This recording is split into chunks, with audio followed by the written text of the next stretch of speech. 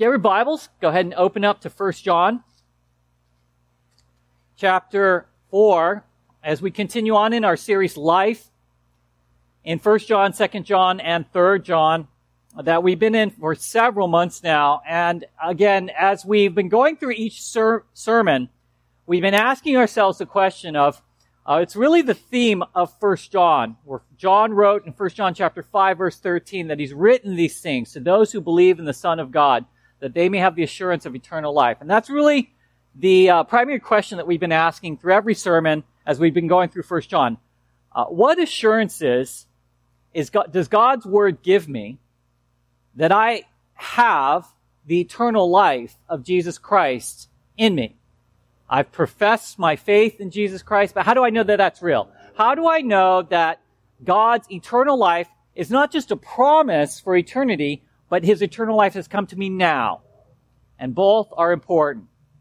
And so we've been looking at different assurances through the first 4 chapters of 1 John. And one of the assurances that we've been looking at is a love for God and a love for other believers. A love for God and a love for other believers. John has mentioned this before, and today's passage in 1 John chapter 4, verse 7 through 21, is really going to focus on those two areas of love. Loving God, God's love for us, and our love for the body of Christ. The Apostle John was the apostle of love. He's described as the one that Jesus loved. I mean, especially, I think Jesus had a very special heart for John. John spoke on the theme of love more than any other apostle. Certainly the other apostles spoke about love, but John, as he wrote the Gospel of John, 1st, 2nd, 3rd John, as well as the book of Revelation, the theme of love is throughout his writings. A lot of Christians when they think of love, they think of 1 Corinthians chapter 13, where Paul talks about a description of what love is. You know, love is patient, love is kind, it does not boast, etc. Faith, hope, and love, but the greatest of these is love. And they tend to look at 1 Corinthians chapter 13 and say, that's my favorite passage to describe love. And it's a beautiful passage. But I actually think the passage that we're going to look at today, 1 John chapter 4, verse 7 through 21, this is actually my favorite passage on the topic of love in all of Scripture. I think it's the absolute best description because it involves God, it's Christ-centered, it involves the Holy Spirit, it involves the commands of God, and so it's and the body of Christ. So it's kind of all there, as well as the world. Contrasting that with the world. So this is my favorite passage of love in the entire suite of Scripture. And what we're going to do today is we're going to go through this verse by verse, sequentially. If I was to write this passage, kind of reordering these verses, I probably would have ordered it in a different way, but thankfully I wasn't chosen to write this. God had His reasons that are far above mine. And so it's going to kind of say something, it's going to go over here, it's going to go over here, then it's going to return back here, then it's going to go over here. But we're just going to trust God's sovereignty in that, laying that out the way it is. He talks about love. So let's stand now. And he wants to hear too, apparently. And let's hear the Word of God, the reading of God's Word in 1 John chapter 4, verse 7 through 21. John writes this. Beloved, let us love one another, for love is from God, and whoever loves has been born of God and knows God. Anyone who does not love does not know God, because God is love. In this, the love of God was made manifest among us, that God sent His only Son into the world, so that we might live through Him. In this is love, not that we have loved God, but that He loved us and sent His Son to be the propitiation for our sins. Beloved, if God so loved us, we all also ought to love one another. No one has ever seen God. If we love one another, God abides in us, and His love is perfected in us. Verse 13. By this we know that we abide in him and he is in us, because he has given us of his Spirit. And we have seen and testified that the Father has sent his Son to be the Savior of the world. Whoever confesses that Jesus is the Son of God, God abides in him and he in God.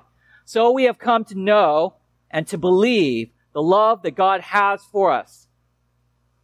God is love, and whoever abides in love abides in God, and God abides in him. But this is love perfected with us, so that we may have confidence for the day of judgment, because as he is, so also we are in this world.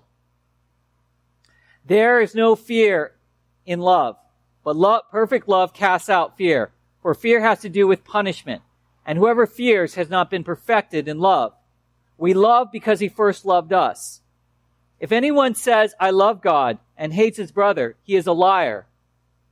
For he who does not love his brother, whom he has seen, cannot love God, whom he has not seen. And this commandment we have from him: whoever loves God must also love his brother. Let's pray together.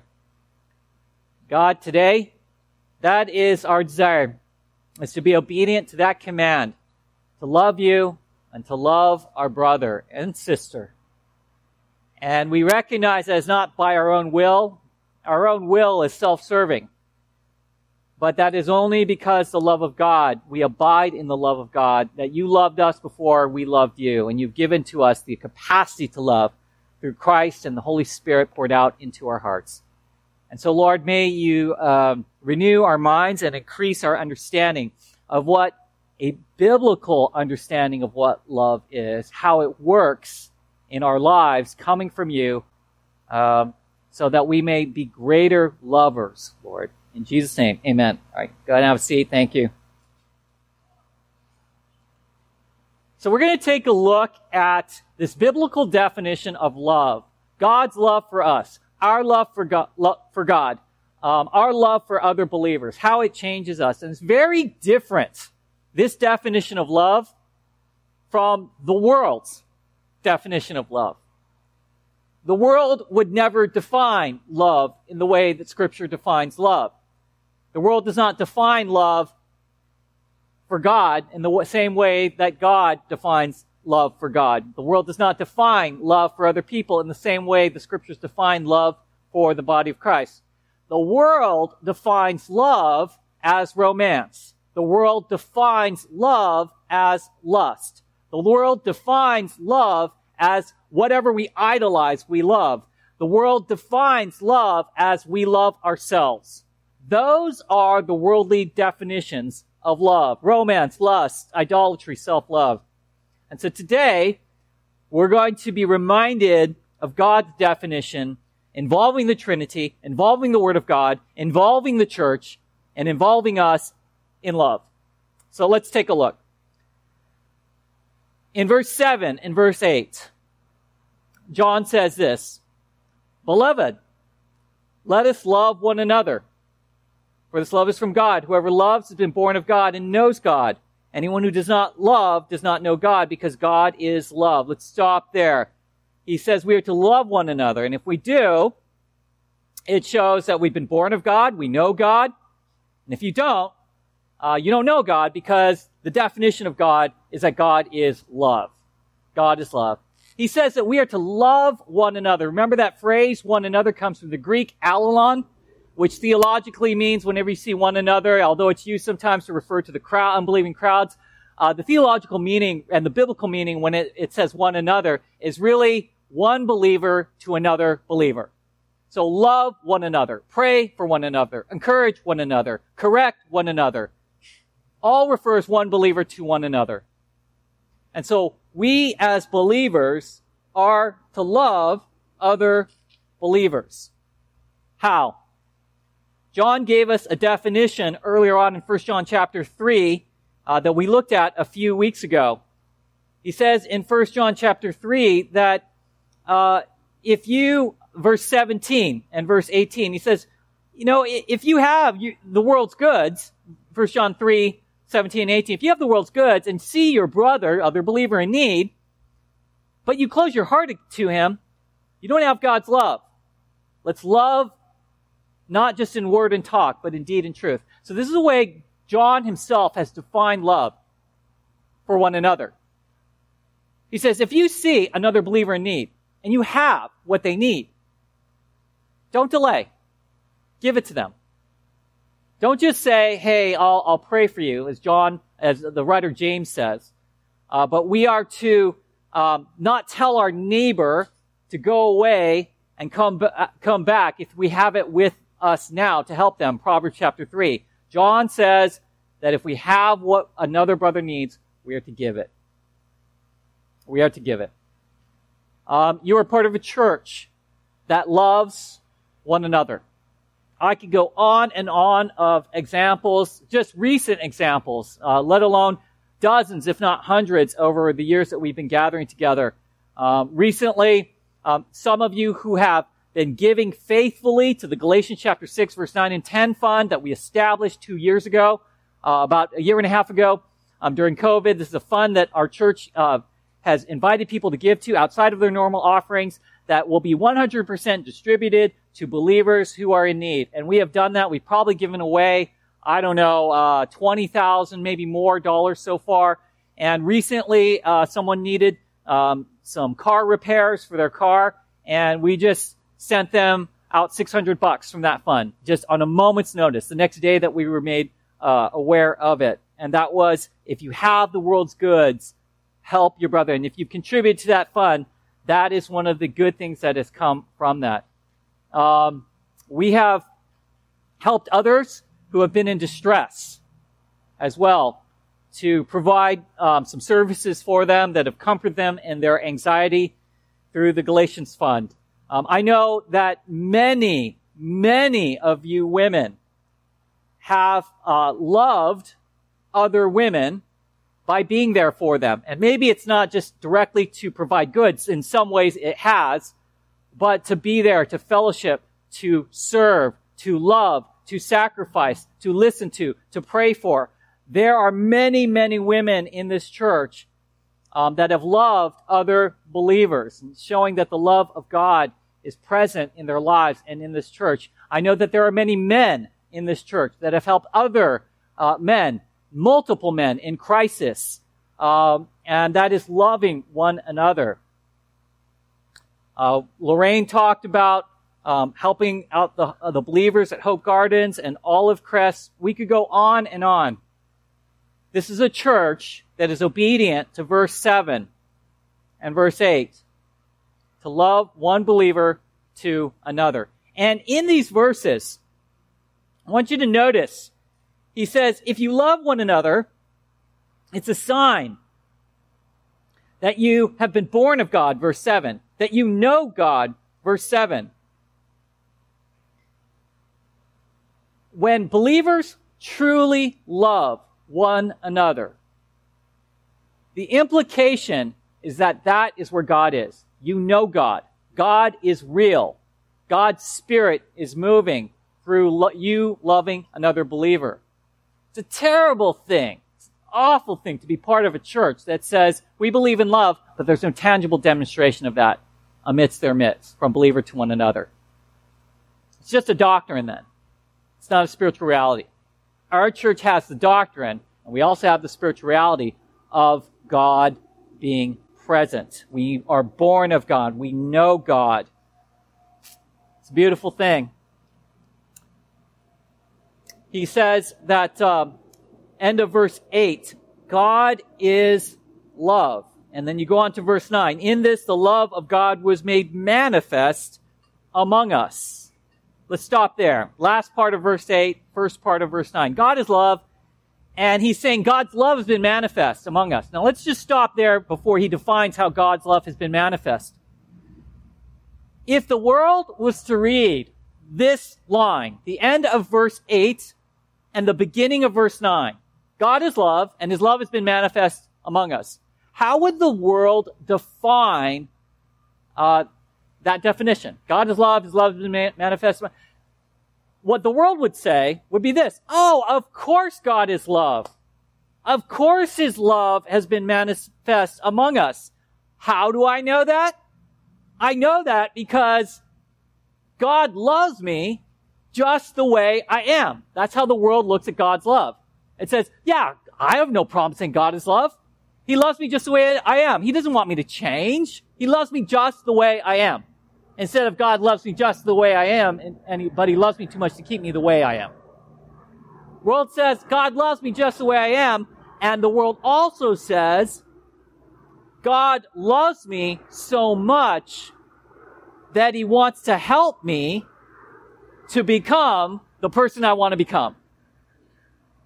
God loves me so much that of course he wants to help me achieve my dreams for my own life. Who wouldn't love that kind of God?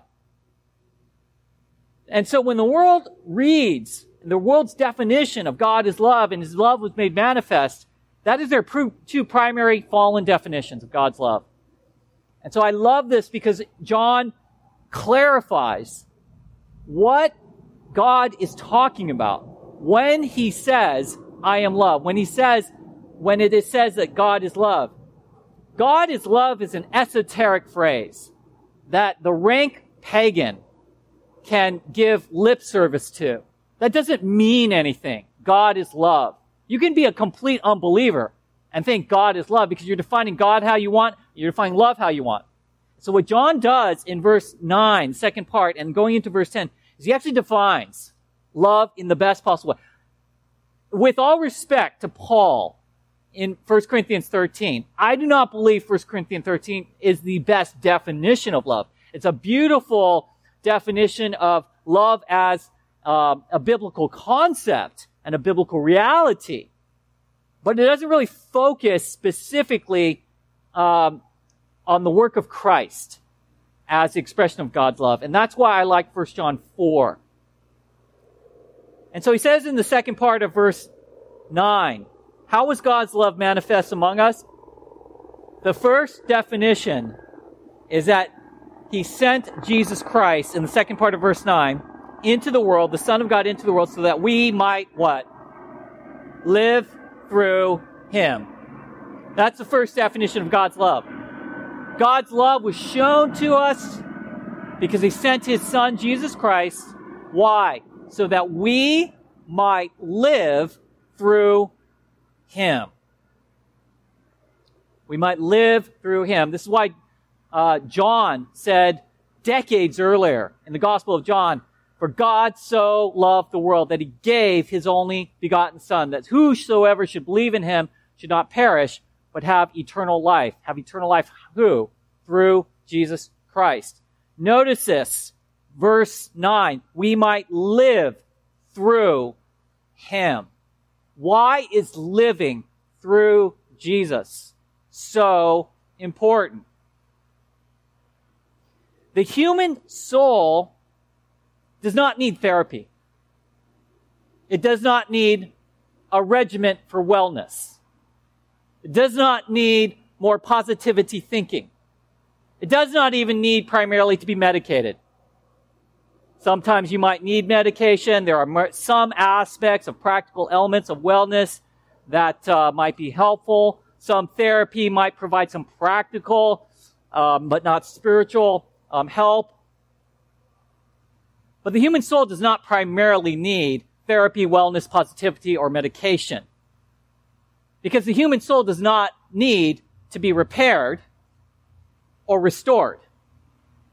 The human soul needs to be replaced.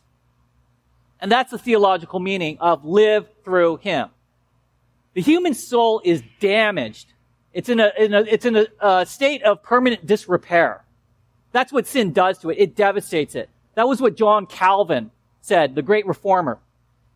He saw the human soul not as something that was simply in a state where it kind of just needs to be helped up a little bit, healed a little bit. No, his view was that the human soul needs to literally be recreated.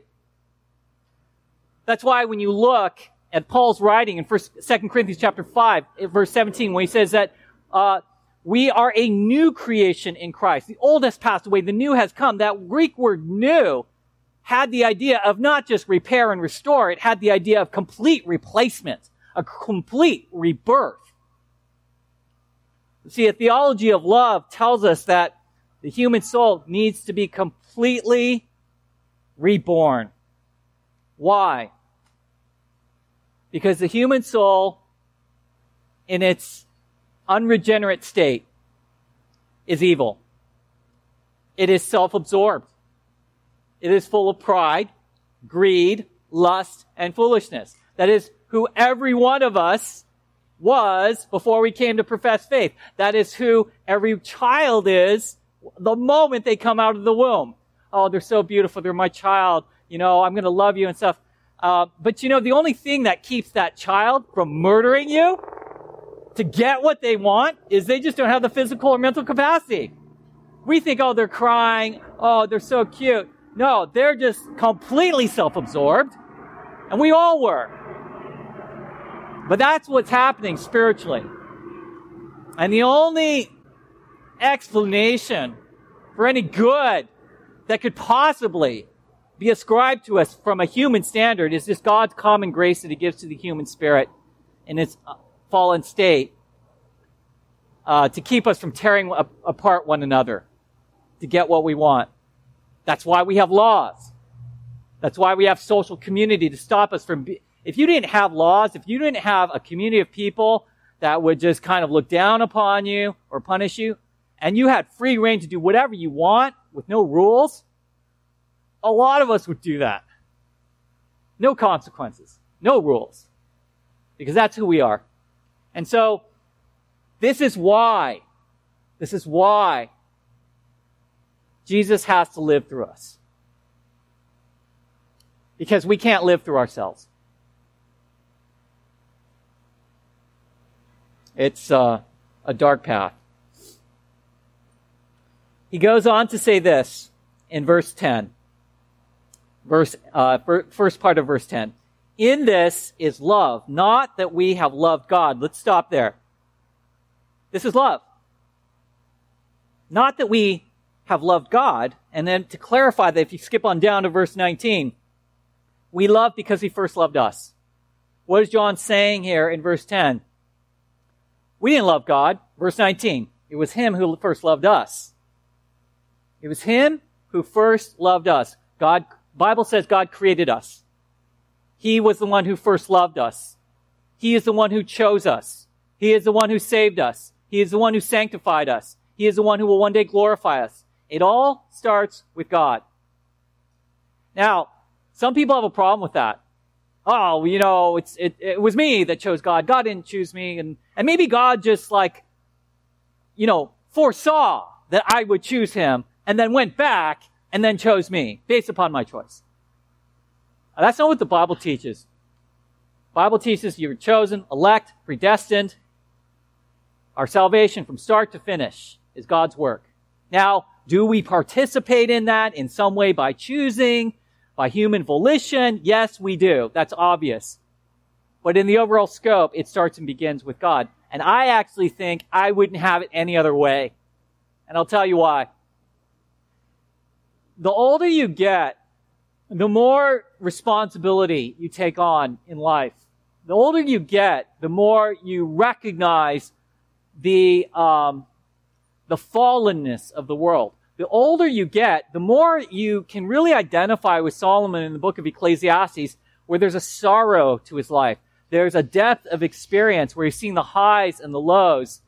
And I think one of the things that crushed Solomon back into faith, where he would finally come to the place to say all of life is vanity outside of knowing God, is that he realized, the human soul is not designed to have the capacity to make ultimate choices on its own. That's why we need God. That's the way God made it. There is no more ultimate choice than to say, Chris, I am ultimately responsible for my eternal salvation by my own choice, and then God just responds to that. And that creates madness. If Solomon couldn't handle the madness of having everything he wanted in life, there's no way the human soul can handle the madness of having all power to determine your own salvation or not. See, I need God as my heavenly Father to determine that. That is too far a weighty responsibility for me. I would go mad I would go mad knowing that if your salvation was completely determined by what I did or didn't do, I couldn't handle that responsibility. No, I need God. And it's not true because I need it. It's true because it's true, but because it's true, it shows that I need it. And so God loved us first, we didn't love him. Verse 10, part B. He says, and this is the second definition of God's love. Not only did Jesus come so that we could live through him, he says in the second part of verse 10, he loved us and he sent his son, secondly, not just to live through us, verse 9, but verse 10, to be the propitiation for our sins.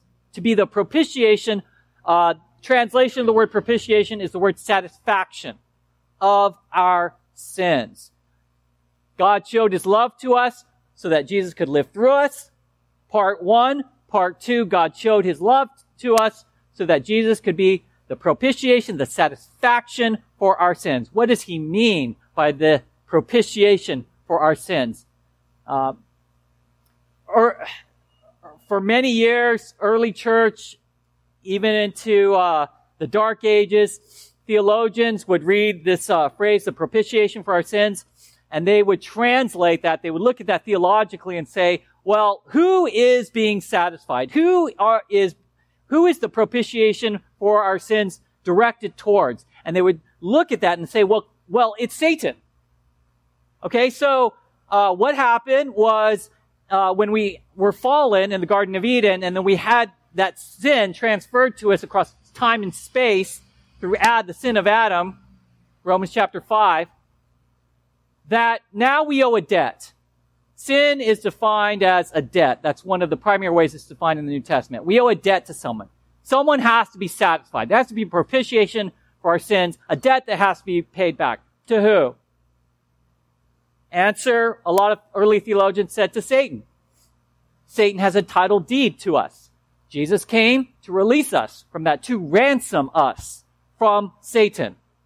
C.S. Lewis plays that out in the Chronicles of Narnia, The Lion, the Witch, and the Wardrobe. You know the scene. The witch is there. She has Edmund. Edmund eats, the Turkish delight. She kind of is in control of him. He's basically given his soul to the wicked witch and queen. And then all of a sudden she's like, he's mine. And all of a sudden Aslan shows up. And he says, no, take me. You let Edmund go. I will give myself as a sacrifice. The wicked queen sacrifices Aslan, and as you know, he comes back to life. That's the ransom theory. That's the theory of, the law theologians said, Jesus Christ, or Aslan in this example, came to the queen, which was Satan, and ransomed us, Edmund, that's us. And so he had to do that to free us from the claim that Satan had over our lives. That was C.S. Lewis, a lot of theologians. And what the reformers realized is, that there might be some general truth to that, but that's not really who the true propitiation is. That's not really who had to be satisfied. Who had to be satisfied was not Satan, it was God. And so what the reformers realized was, they said, no, the true propitiation, the true satisfaction that has to be done in the atoning work of Christ is to God. It is God's law that has been broken. It is God's judgment that must be appeased. It is God's wrath that must be redirected to Christ. And so Christ is the propitiation to God first. And that's what we all need, isn't it? God's definition of love is that he has given his son as an expression of love to die on a cross, to primarily satisfy his need for wrath, for sin.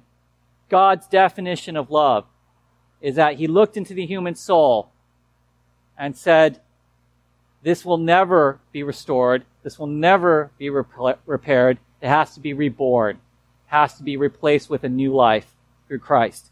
God's ultimate expression of love. That is theologically the best definition of God's love you're going to find in Scripture. Verse 11 and 12.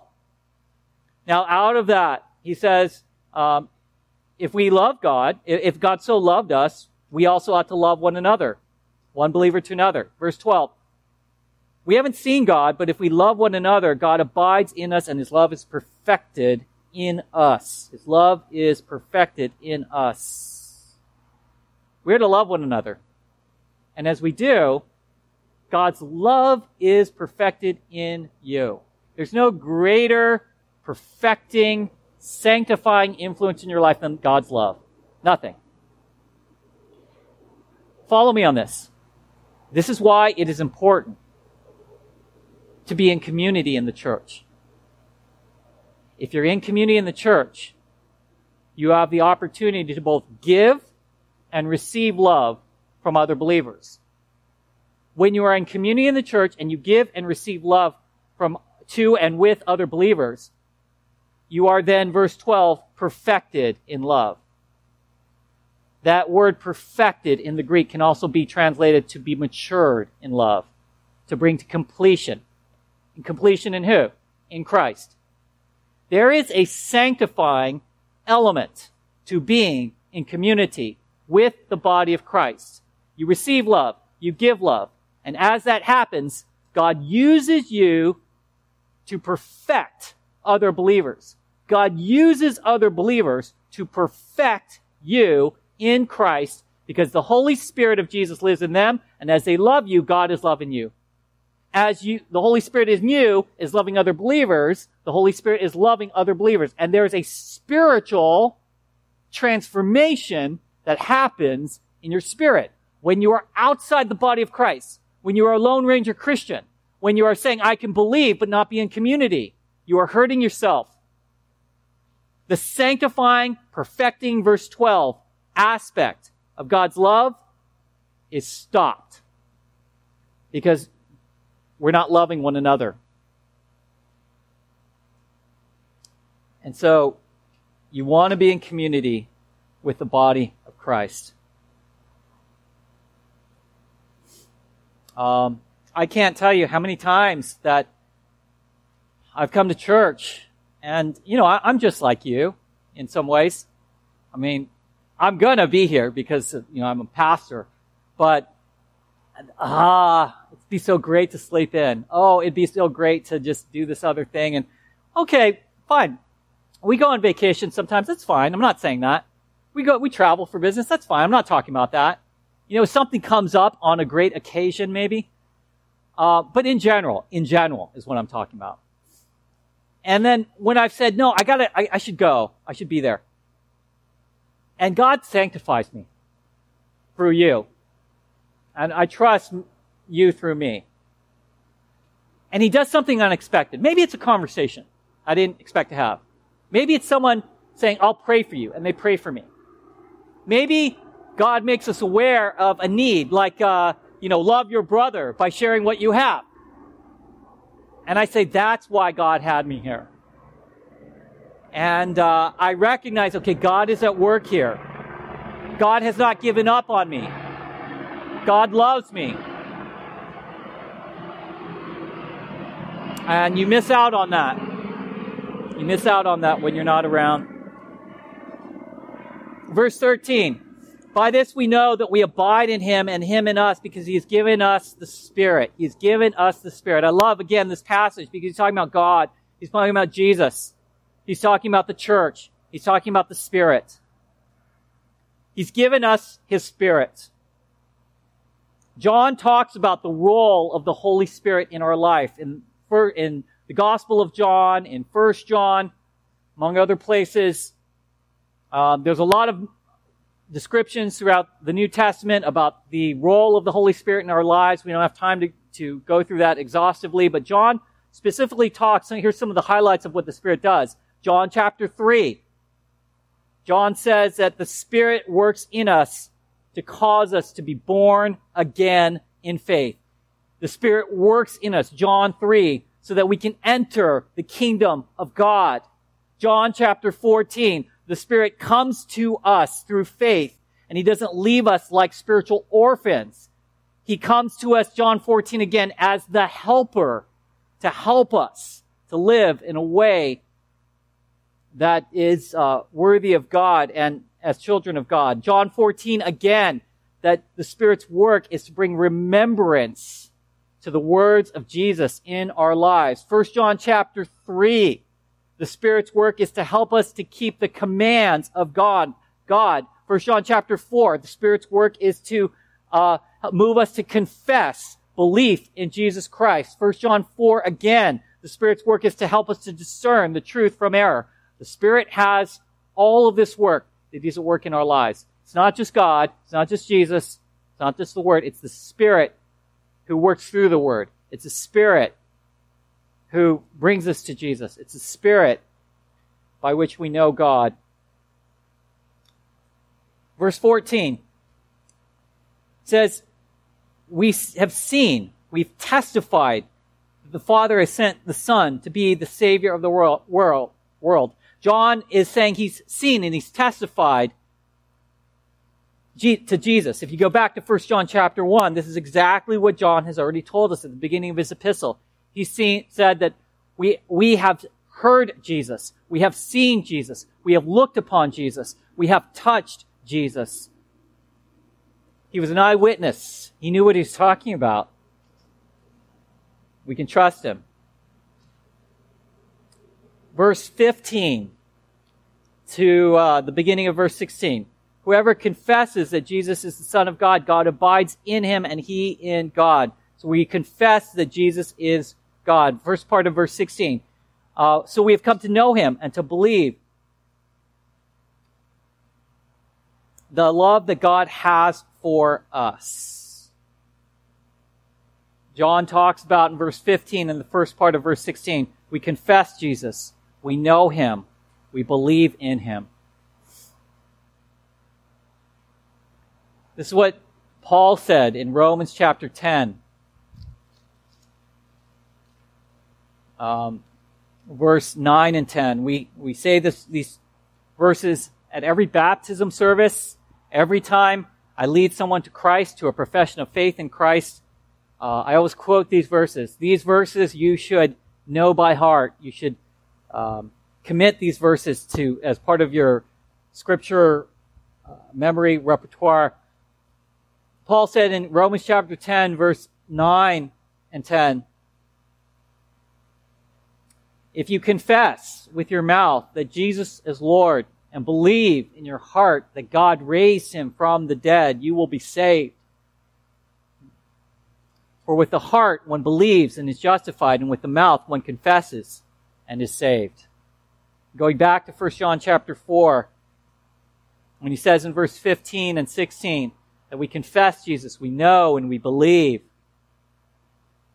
This is salvation. Is a person willing to confess, to believe, to know that Jesus Christ, according to Romans 10, has risen from the dead? Are they willing to believe and to confess and to know that Jesus is Lord in their life? That's what Paul's saying in Romans 10. These are the two distinguishing marks of a profession of faith, Paul says in Romans 10. Do you submit to Jesus as Lord? Not me. I'm not Lord anymore. Not Lord of my life. Satan is not the Lord of my life. My girlfriend or boyfriend is not the Lord of my life. Money is not the Lord of my life. Okay? My dreams for my life is not the Lord of my life. My kids are not the Lord of my life. My spouse is not the Lord of my life. Jesus is the Lord. If he commands it, I'm duty bound to obey. Because I'm his servant. I'm actually a slave. And secondly, do you confess that Jesus Christ has been risen from the dead? When you confess that Jesus Christ has been risen from the dead, what you're saying is two things. First, you're saying Jesus Christ in his resurrection has conquered death so that we can live. And you're saying Jesus Christ has conquered sin. It doesn't have power over him. And you're also saying, actually a third thing, which is, now that I believe that Jesus Christ has risen from the dead, I believe in through my profession of faith, Jesus lives in me. His eternal life, both now and in eternity, is a reality. That is salvation. And so in verse 16, part B, he says, God is love. Again, and whoever abides in love abides in God, and God abides in him. Let's stop there. He talks about that we are to abide in God, and God is love. So we're to abide in God's love. And if we abide in God, that Greek word abide in the Greek means to remain. If we remain in God, God remains in us. And his love does as well. Right?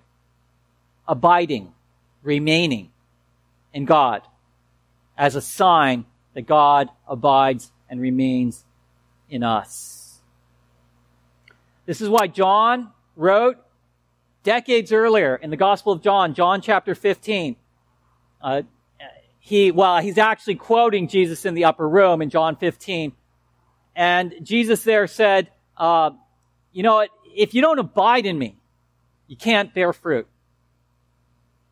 If you abide in me, Jesus said in John 15, and I'm paraphrasing, I will prune you. I will prune the sinful attitudes and habits and behaviors and beliefs in your life. You won't like it at the time. Might even be painful. We don't like to be pruned because it involves sacrifice, it involves loss, it involves, the downfall of our idols and submission. That's often not a pleasant experience. But he says, if I prune you, you'll be what? In John 15, more fruitful. More fruitful. That's what happens when you abide in Christ. You abide in God. He prunes you, you become more fruitful. Abiding is remaining in God. Abiding is enduring in God. Abiding is persevering in God. Are you persevering in God? Are you enduring in God? How hard is life for many of you right now? Is there anyone among us right now who doesn't spend a significant amount of their time during their day worrying, having anxiety, thinking about the suffering in their life, the uncertainty? I mean, if you don't deal with that, maybe you should come up here and give the sermon. I'll step aside, right? You're better than I am. But in the Christian faith, here's what I've come to realize, you guys. We have all these worries and sufferings and fears, and it can cause us to waver. We all go through wavering in our faith. There's not a person among us. You might be fine right now. You may look good on the outside, but there will come a season where you're going to waver. It'll happen. It's just not your season. And I say that because, now you know how the rest of us feel. I say that because that's part of the way it works. Because if we don't go through that, we forget God. God allows that into our lives. It's not pleasant, but we waver. Okay? But you must abide. You must remain. God didn't promise you wouldn't go through a time He didn't promise you go through your life without wavering. He didn't promise you wouldn't have suffering and punishment. And even evil come at you from, maybe it's not even your fault. But he did promise you, I will abide in you.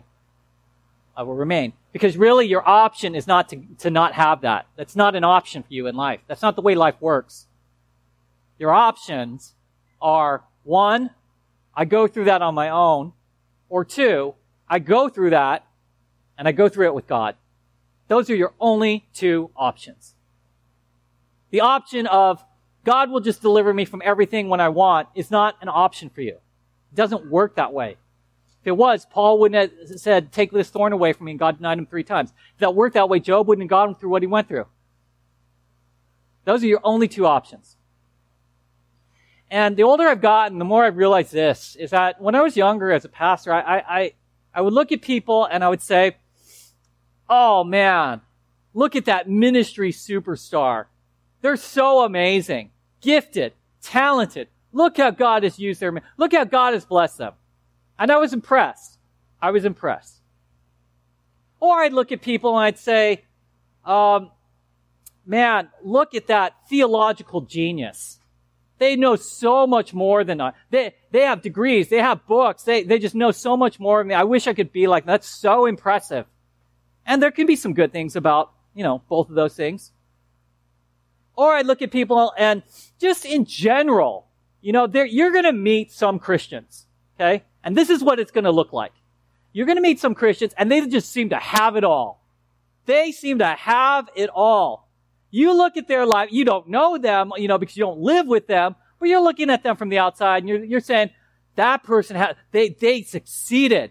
They've got the wife or the husband. They've got the beautiful kids. They've got the house. They've got the car. They've got the bank account. They've got the career. They went to the right school. They seem to have this blessed ministry. They've got it all. They get to travel. They get to do all these things in the world, and then they get to excel in all these areas of the church.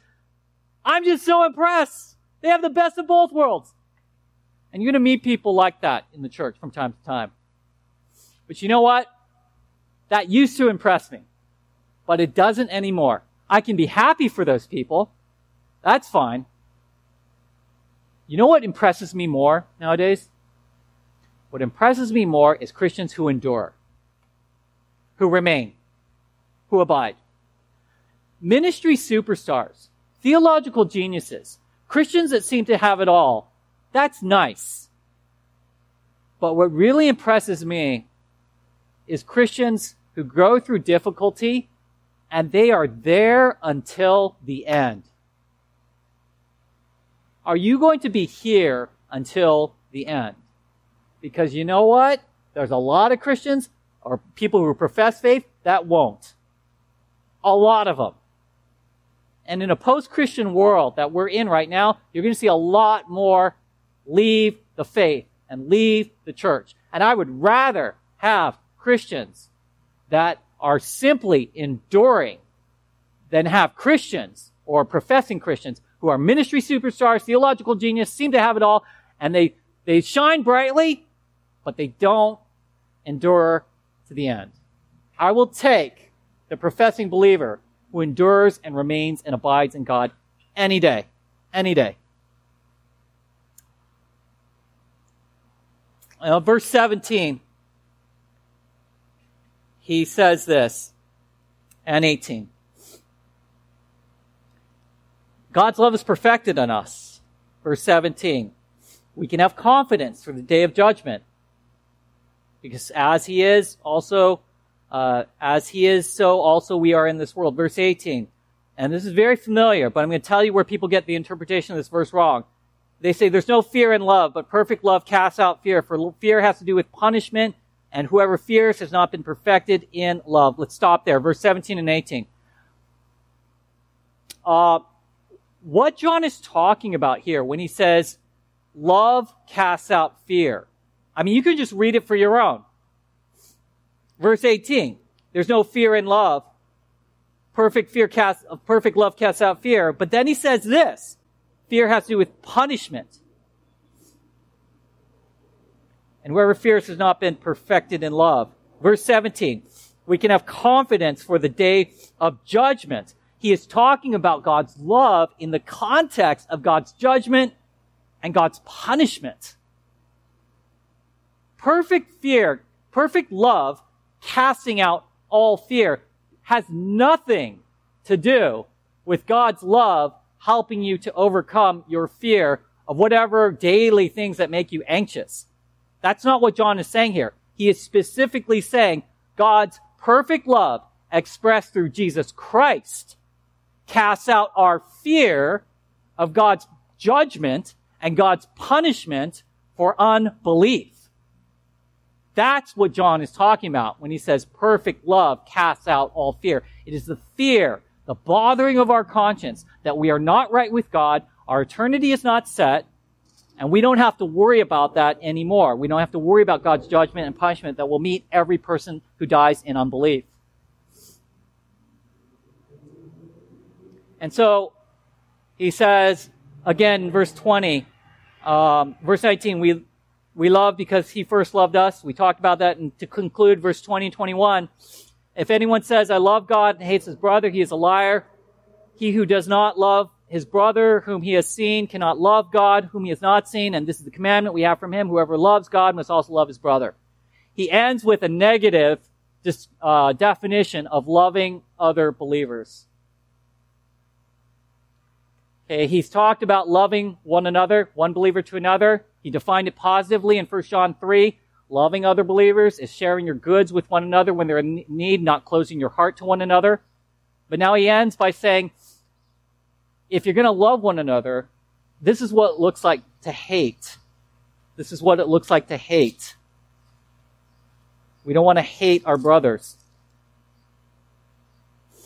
How do we know that we hate our brothers? Because we don't have the love of God, right? We are not obeying the commands of God, verse 21.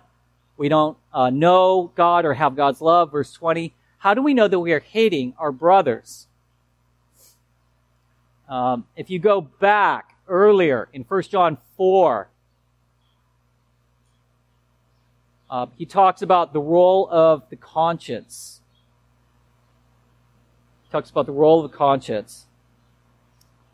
He says, 1 John 3. 1 John 3. Right after he says, if you're going to love one another positively, share your goods and don't close your heart to one another. He says later on in 1 John 3,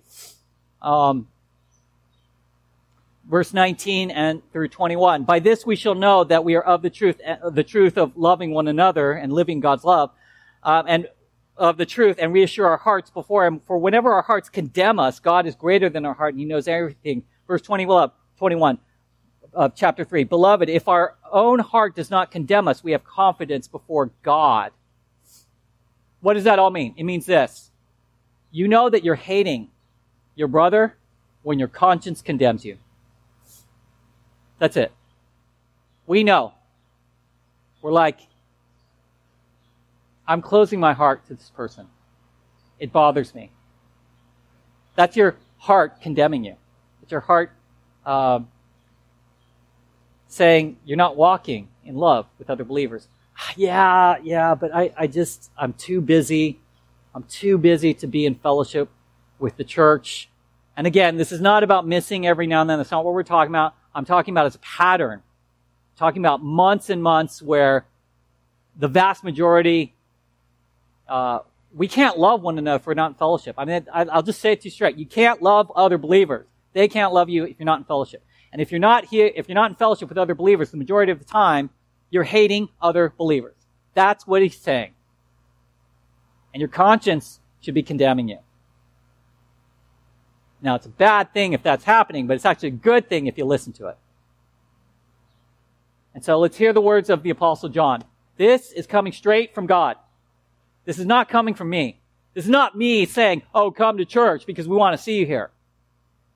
This is John saying, this is the way you will live out God's commands. If you are going to say that Jesus is Lord of your life, then love other believers. Let them love you. And if not, you're hating them. And if not, you're showing, and your heart's going to start to give you doubt about is this really real in my life? And you don't want that. So let's live the way of love. Let's acknowledge that God loved us.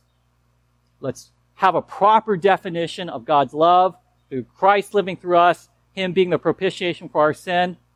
Let's be thankful for the Spirit who lives in us, making all of this possible.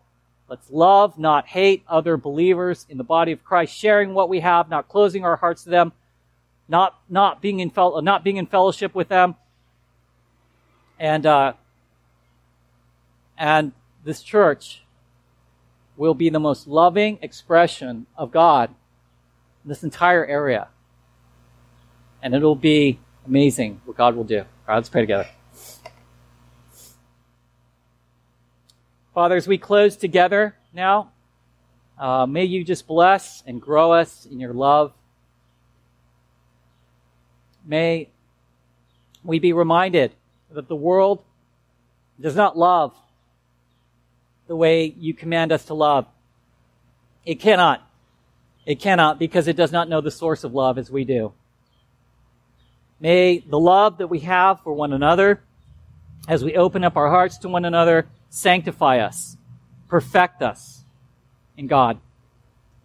And may Christ, who lives within us and has been the satisfaction for our sin, through His Spirit, Lord, work in our church.